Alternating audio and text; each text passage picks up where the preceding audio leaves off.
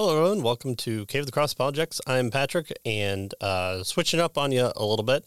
I'm apologize for giving you another solo episode of me, but this one was again to the high school class for my church, and I gave the historical arguments for the resurrection occurring day after Easter. That kind of makes sense, and also we have a special episode kind of coming up.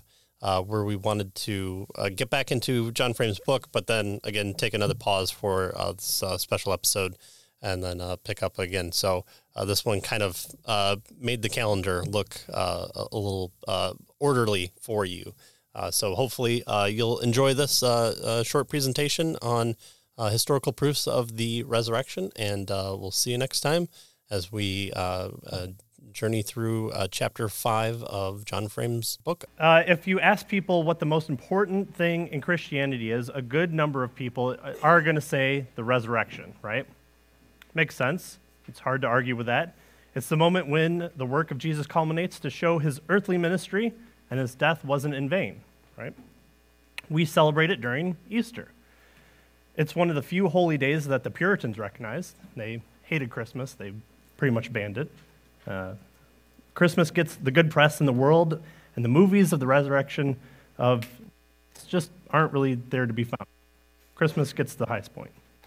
But the resurrection of Jesus Christ is the moment us Christians recognize, and it's the big moment of everything laid the foundation for that. But can we be confident? Can we be confident it happened? And how can we have confidence that it took place? Well, but first we have to find out, before we get to the end of the story, we have to figure out why we got here. Why did Jesus have to die in order to be resurrected in the first place? So we all know the story. Adam and Eve, fruit, snake, right? But in Genesis 3:16, we see the first gospel message put in place. I will put enmity between you and the woman, and between your offspring and her offspring. He shall bruise your head, and you shall bruise his heel. There is the first reminder of hope that Adam and Eve have even before they find out their own punishment. Then comes the even worse news. In Adam, we all take part in sin, right? Romans 5:12 and 14, therefore, just as sin came into the world through one man, and death through sin, and so death spread to all men because all have sinned. Right? If you're going through the Romans road, this sounds familiar. Yet death reigned from Adam to Moses, even over those whose sinning was not like the transgression of Adam, who was a type of the one who was to come. So Adam was the first man, and there is going to be a second man who fulfills the roles that he failed at. So what are the consequences of sin? We all know this one too. Romans 6:23, the wages, the things, the payments that we get for doing the things that we want to do that are according to our nature is death. And it not only affects us, but the entire creation. So the simple sin of disobedience affects our relationship with God, where he is forced to expel us from his presence and his blessing and his promises. But the repercussions reach to our animal friends, to the trees, even to the stars in the Orion star nebula. But the story doesn't end in chapter 3 of Genesis. God preserves a remnant and offers promises where he will write his law on our hearts. He will change our hearts from hearts of stone into hearts of flesh, and the hatred towards him will have a beating heart to live and work for him.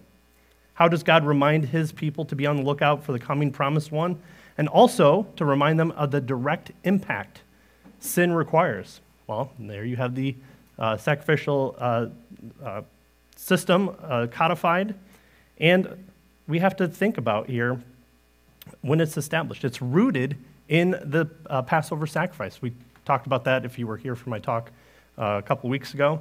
God uses the blood and death of the spotless lamb to not visit death upon the Hebrews, and then Jesus ties that in with the Last Supper. But from there, the temple sacrifices are codified. They're established. And think about the impact that this should have on the people. You're with your father. You've found this innocent lamb. You've either brought him up or you've purchased it for a decent price. It's innocent, unblemished. Your family has laid hands on it to signify a transfer of your sins to it. You stand in line as the priest slit the throat of the lamb and sprinkled the blood on the altar. You look up and down the line, right? And you see thousands of people with their own lamb waiting in line, each one with their perfect, spotless lamb. There has to be a better way, right? The high priest, the only one who is able to walk into the innermost portion of the tent of meetings, the Holy of Holies. A rope is tied around his ankle or his waist in case he were to suddenly die and the other people couldn't go to retrieve them because they have not been specially cleansed to enter before the presence of God. Something we look forward to in post-resurrection. And year after year, lamb after lamb, slaughter after slaughter, rebellion after rebellion, and sin after sin, he takes part, the high priest takes part in the slaughtering of the innocents of the wicked. He looks upon the stains on that altar year after year and sees and asks, there's got to be a better way. The sacrifices aren't there to take away sin. The hoping of the coming Messiah is what saves. A righteous heart that produces good deeds is what is desired. Prophecies are made of the Messiah, the coming one. Qualities and characteristics are foretold. He is going to be both a son, but also God. How is that possible? But also, why is that needed? Just as the sacrificial system was established, the blood of bulls and goats didn't take away sin. Only a perfect sacrifice of one to represent mankind was needed. So a fully human being who was fully perfect would have to be in place. But even before the birth, we are conceived in sin, and our lives are evidence that sin is transmitted to us.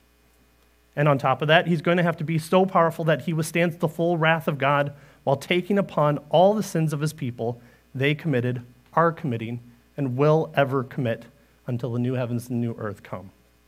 He needs to be fully God. So yes, the resurrection is important. It is the proof that God the Father finds the sacrifice of the fully man and fully God perfect, and his sacrifice is also perfect. But we are unable to piecemeal things away from the Christian religion and boil it down only to the resurrection. But it is important. So let's go into the purpose of this talk. And I'm skipping a lot, right? Like how the proof of the resurrection is not where I'd start with people who I'm talking to about the reliability of Christianity. Again, it is important, and I'm sure it's going to come up in the conversation, but I'm going to figure out how we both can claim something as proof.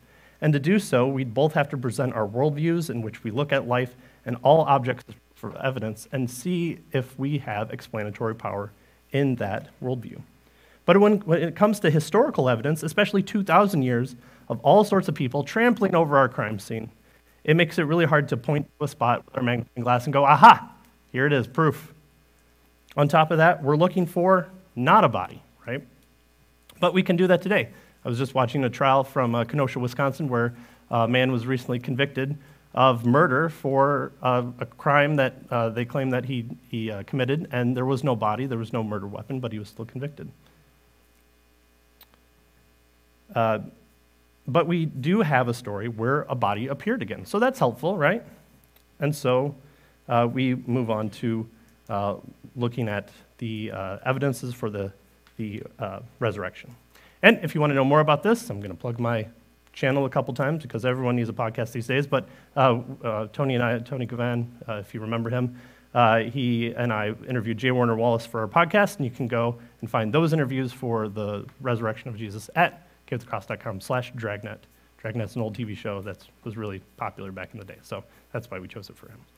All right, so because the resurrection is a historical event and not one where we can do scientific testing on, we have to resort to the same process we establish proof of other events of history, and that's taking eyewitnesses and their testimony of the event and looking for the internal, consistent explanation that fits the facts. But one thing also we don't want to pass over is that we're not sitting here as only naturalists, right? We don't just throw up our hands to the sky and says, this is all there is. This is all I'm able to do and see available to us. We aren't casting the dice down and saying nothing can be known about the outcome of these dice until they come to rest. We do have the internal conviction of the Holy Spirit. We are living in a post-resurrection, post-Pentecost world. And so God saves us through his calling to us at the time and place he chose before the foundation of the world and has placed his Spirit in our hearts so that we are able to follow him. and that Spirit testifies to us of the truth of the resurrection. But it's also not to say we are to close our eyes to the world around us. After all, whose creation is it? It's God's creation, right? And so all truth is God's truth. All things are the Lord's. And so we can look to the whole world and see. You can't use, the claim is you can't use the Bible because it has supernatural elements. Well, you mean like the resurrection of a guy who claims to be fully God and fully man? That's the whole argument. The whole argument is supernatural. That's the point. Plus, in a world where a random chance dictates our every action, why is it not fully believable for it just to happen that one guy who died didn't suddenly pop back up into existence? And C.S. Lewis wrote about this very presuppositionally in his book Miracles. He says this, he says, quote, "For this reason, the question whether miracles occur can never be answered simply by experience. Every event which might claim to be a miracle is, in the last resort, something presented to our senses, something seen, heard, touched, smelled, or tasted. And our senses are not infallible. If anything extraordinary seems to have happened, we can always say that we have been the victims of an illusion. If we hold a philosophy which excludes the supernatural, this is what we always shall say. What we learn from experience depends on the kind of philosophy we bring to the experience. It is therefore useless to appeal to the experience before we have settled, as well as can be, the philosophical question." And one last caveat. This isn't everything. I'm not going to deal with all the counterclaims and the counterclaims. I'm also leaving out conversations about reliability of the Bible and taking for granted that Jesus existed, even though a majority of scholars, more than a majority of scholars, believe that he did. This is more to show the avenues that you can take to have confidence in the resurrection. And confidence, con fide, with fide, fidalism, with faith. How do we have confidence in the resurrection? So there are three main avenues that we can take when talking about the proof of the resurrection. There is the eyewitnesses to the empty tomb. There's the postmortem appearances, which are Jesus appearing after his death, and how the early church formed itself on the basis of the belief of the resurrection had occurred. Okay. So first we have the disciples preaching. First, the disciples preaching the resurrection would not have made any sense if the tomb was not empty. The Messiah had come, and it's Jesus, and he was publicly executed as a criminal by Rome and backed by the Pharisees. And his body was laid in the tomb of Joseph of Arimathea, a very rich Sadducee, and there are Roman guards set to guard the entrance of the tomb with a large rock in front of it. And Jesus was raised from the dead.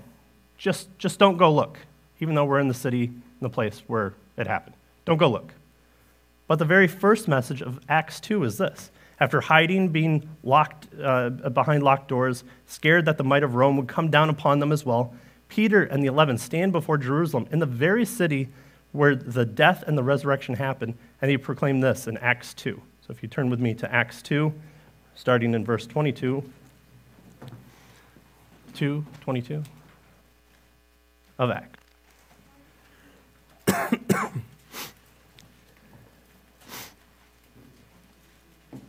Acts 2:22 through 32. Men of Israel, hear these words. Jesus of Nazareth, a man attested to you by God with mighty works and wonders and signs that God did through him in your midst. As you yourselves know, this Jesus delivered up according to the definite plan and foreknowledge of God. You crucified and killed by the hands of the lawless men. God raised him up, loosing the pains of death, because it was not possible for him to be held by it. For David says concerning him, I saw the Lord always before me, for he is at my right hand, and I may not be shaken. Therefore, my heart was glad, and my tongue rejoiced. My flesh also will dwell in hope. For you will not abandon my souls to Hades, or let your Holy One see corruption. You have made known to me the paths of life. You will make me full of gladness with your presence. And this is Peter going back and saying, brothers, I may say to you with confidence, con fide, with faith, about the patriarch David, that he both died and was buried, and his tomb is with us to this day. Being therefore a prophet, knowing that God had sworn an oath to him that he would set one of his descendants on the throne. In verse 31, he foresaw and spoke about the resurrection of the Christ, that he was not abandoned to Hades, nor did his flesh see corruption. This Jesus, God raised up, and of that we all are witnesses. Verse 41, so that those who received his words were baptized, and there were added that day about 3,000 souls. Well, if you could visit David's tomb, if it was a known place, if you could go and visit it, you could visit Jesus' tomb as easily. Why would anyone believe if they could just go to that tomb and say, this sealed up grave is empty, right? The Jewish leaders would have pointed to it. They would have asked Pilate to have the guard roll away the stone and given guided tours showing the dead Messiah. That would have been the end of the Christian movement. But it continued, and it caused the Jewish leaders to still deal with the movement, so much so that they sent Saul of Tarsus to help stop the movement. Also, Joseph Arimathea, his tomb being used, he was a Sadducee.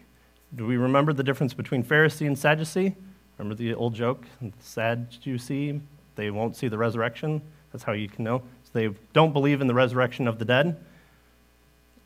What was it that set them apart? It was the resurrection of the dead. If the disciples were to make up stories about the resurrection, Joseph of Arimathea as a Sadducee would be a terrible, horrible choice to point to. But we have no objection to the resurrection by Joseph. Next is the gospel witnesses. The death, burial, and resurrection are accounted for in early eyewitness testimony as found in the Gospels. The Gospels accounts provide first-hand accounts of many facts of Jesus' life. Mark is taking down the words of Peter. Matthew, as a former tax collector, was used to taking account of information.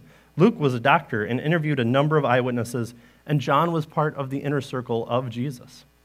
The charge that these writings appear to be late to be believable, there are a number of answers to be given. We also have early writings of Paul in 1 Corinthians, who is writing a mere number of years after the resurrection. And he describes what was given to him at an earlier time by the disciples. So if you turn to 1 Corinthians 15, we'll see one of the very first creeds of the early church. 1 Corinthians, starting in verse 3. 1 Corinthians 15, just doing 3 through 5. For I delivered to you, this is Paul speaking, as of first importance, what I also received, that Christ died for our sins in accordance with the Scripture, and that he was buried, and that he was raised on the third day in accordance with the Scriptures. The leader of Rome during this time of Jesus' death was Tiberius Caesar. Right? He was the most famous person alive at the time of Jesus. He held military command. He had political power. He expanded the most expansive empire ever into the unknown world for them.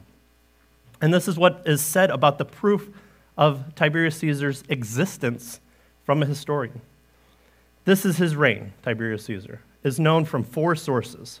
A brief record of someone else during his reign, 2 works written some 80 to 90 years later, and a book written 400 years later. These 4 things disagree among themselves in the wildest possible fashions, both in the major matters of political action or motive and in specific detail of minor events. But this does not prevent the belief that the material of Tacitus, which is one of the sources, can be used to write a history of Tiberius. So that's the most powerful man in the entire world at the time of Jesus. Do you know one of the works not mentioned here by the historian? Luke 3, 1 through 2. In the 15 years in the reign of Tiberius Caesar, Pontius Pilate being governor of Judea, and Herod being tetrarch of Galilee, and his brother Philip, tetrarch of the region of Ithry and Trachonitis, and Lysanias, tetrarch of Abilene, during the high priest of Ananias and Caiaphas, the word of God came to John, the son of Zechariah, in the wilderness. Talk about a historical document of things that can be drawn in history and pointed to. Luke is making a very specific time claim here. Even prominent people like Alexander the Great have third-hand accounts that have come 300 and 400 years later and give us a rough idea of what his life was like.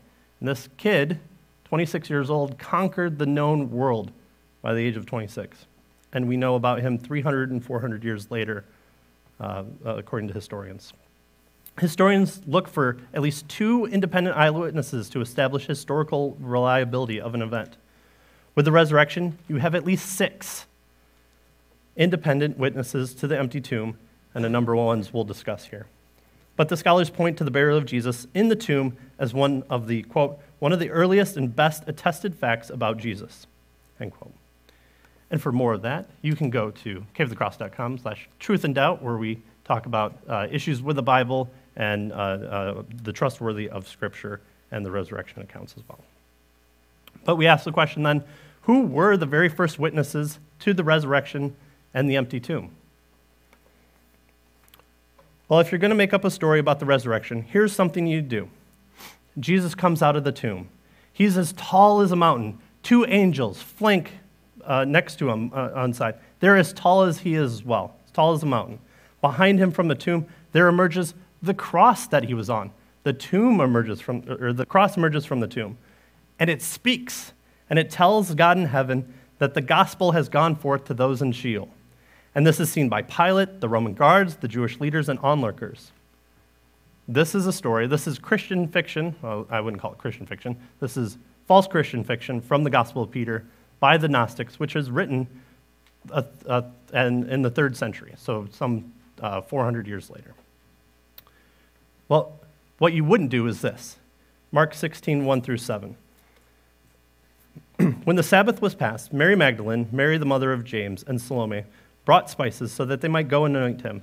And the very early of the first day of the week, when the sun had risen, and they went to the tomb. And they were saying to one another, "Who will roll away the stone for us from the entrance of the tomb?" And looking up, they saw the stone had been rolled back. It was very large. And entering the tomb, they saw a young man sitting on the right side, dressed in a white robe, and they were alarmed. And he said to them, "Do not be alarmed. You seek Jesus of Nazareth, who was crucified. He has risen. He is not here.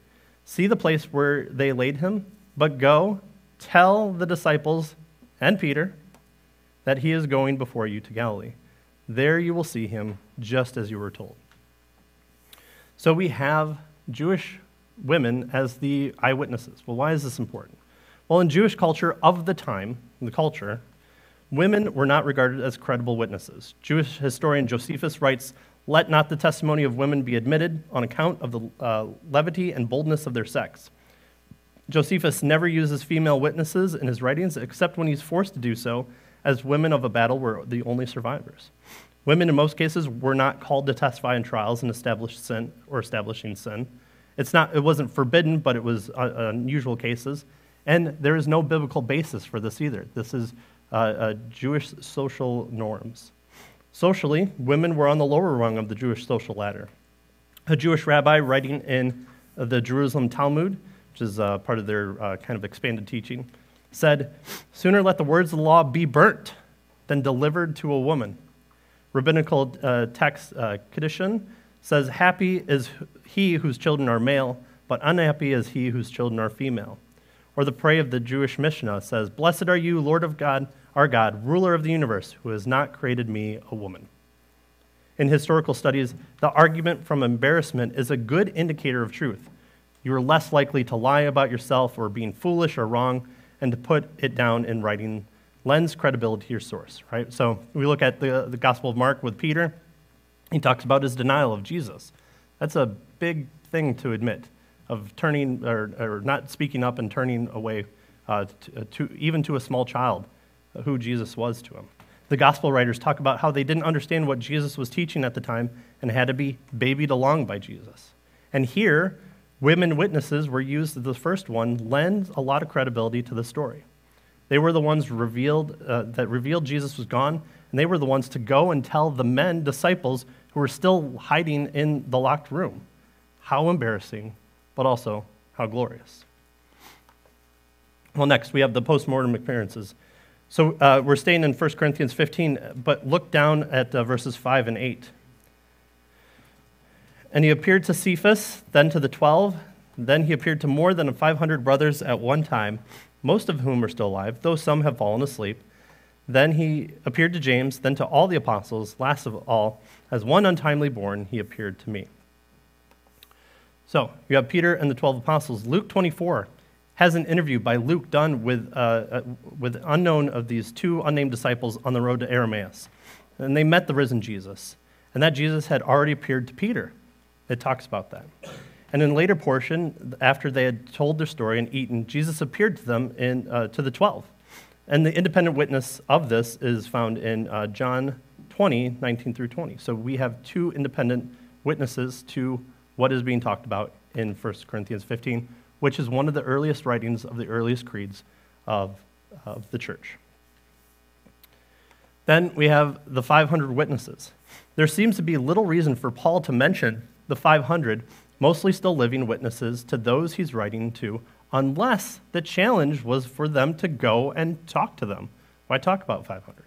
This challenge is offered by Paul, who seems to know of the event and the people personally, because he knows personally some of them have died. And he's writing to the Corinthians, who seem to have some knowledge in order for them to know where to go and where to look for the witnesses. Next, you have James, the brother of Jesus. Think about what it was like living up to your literally perfect older brother who thought he was the Messiah and God. For those of you who have older siblings, it's true, they're perfect, but they might not be God. So it's just a known fact. But James and the rest of his brothers and sisters didn't believe Jesus during his earthly ministry. Mark 3:21 says that James thought Jesus was out of his mind. In John 7, 1 through 10, it explicitly says this: "So his brothers said to him, 'Leave here and go to Judea, that your disciples may see the works of your doing. For no one works in secret if he seeks to be known openly. If you do these things, show yourself to the world.' For not even his brothers believed him." Yet, we see that unbelief turn into belief. In 1 Corinthians 9:5, it says, Do we not have the right to take along a believing wife, as do the other apostles, and the brother of the Lord, and Cephas?" In Galatians 2:9, Paul lists James, John, and Peter as the three pillars of the church. And James is only one of two people to meet Paul after being brought into Jerusalem, and he became the leader of the Jerusalem church in Acts 21. And of course, he wrote the book of James. But what caused this? What caused this change? Seeing his brother's death on the cross, and he just felt really guilty?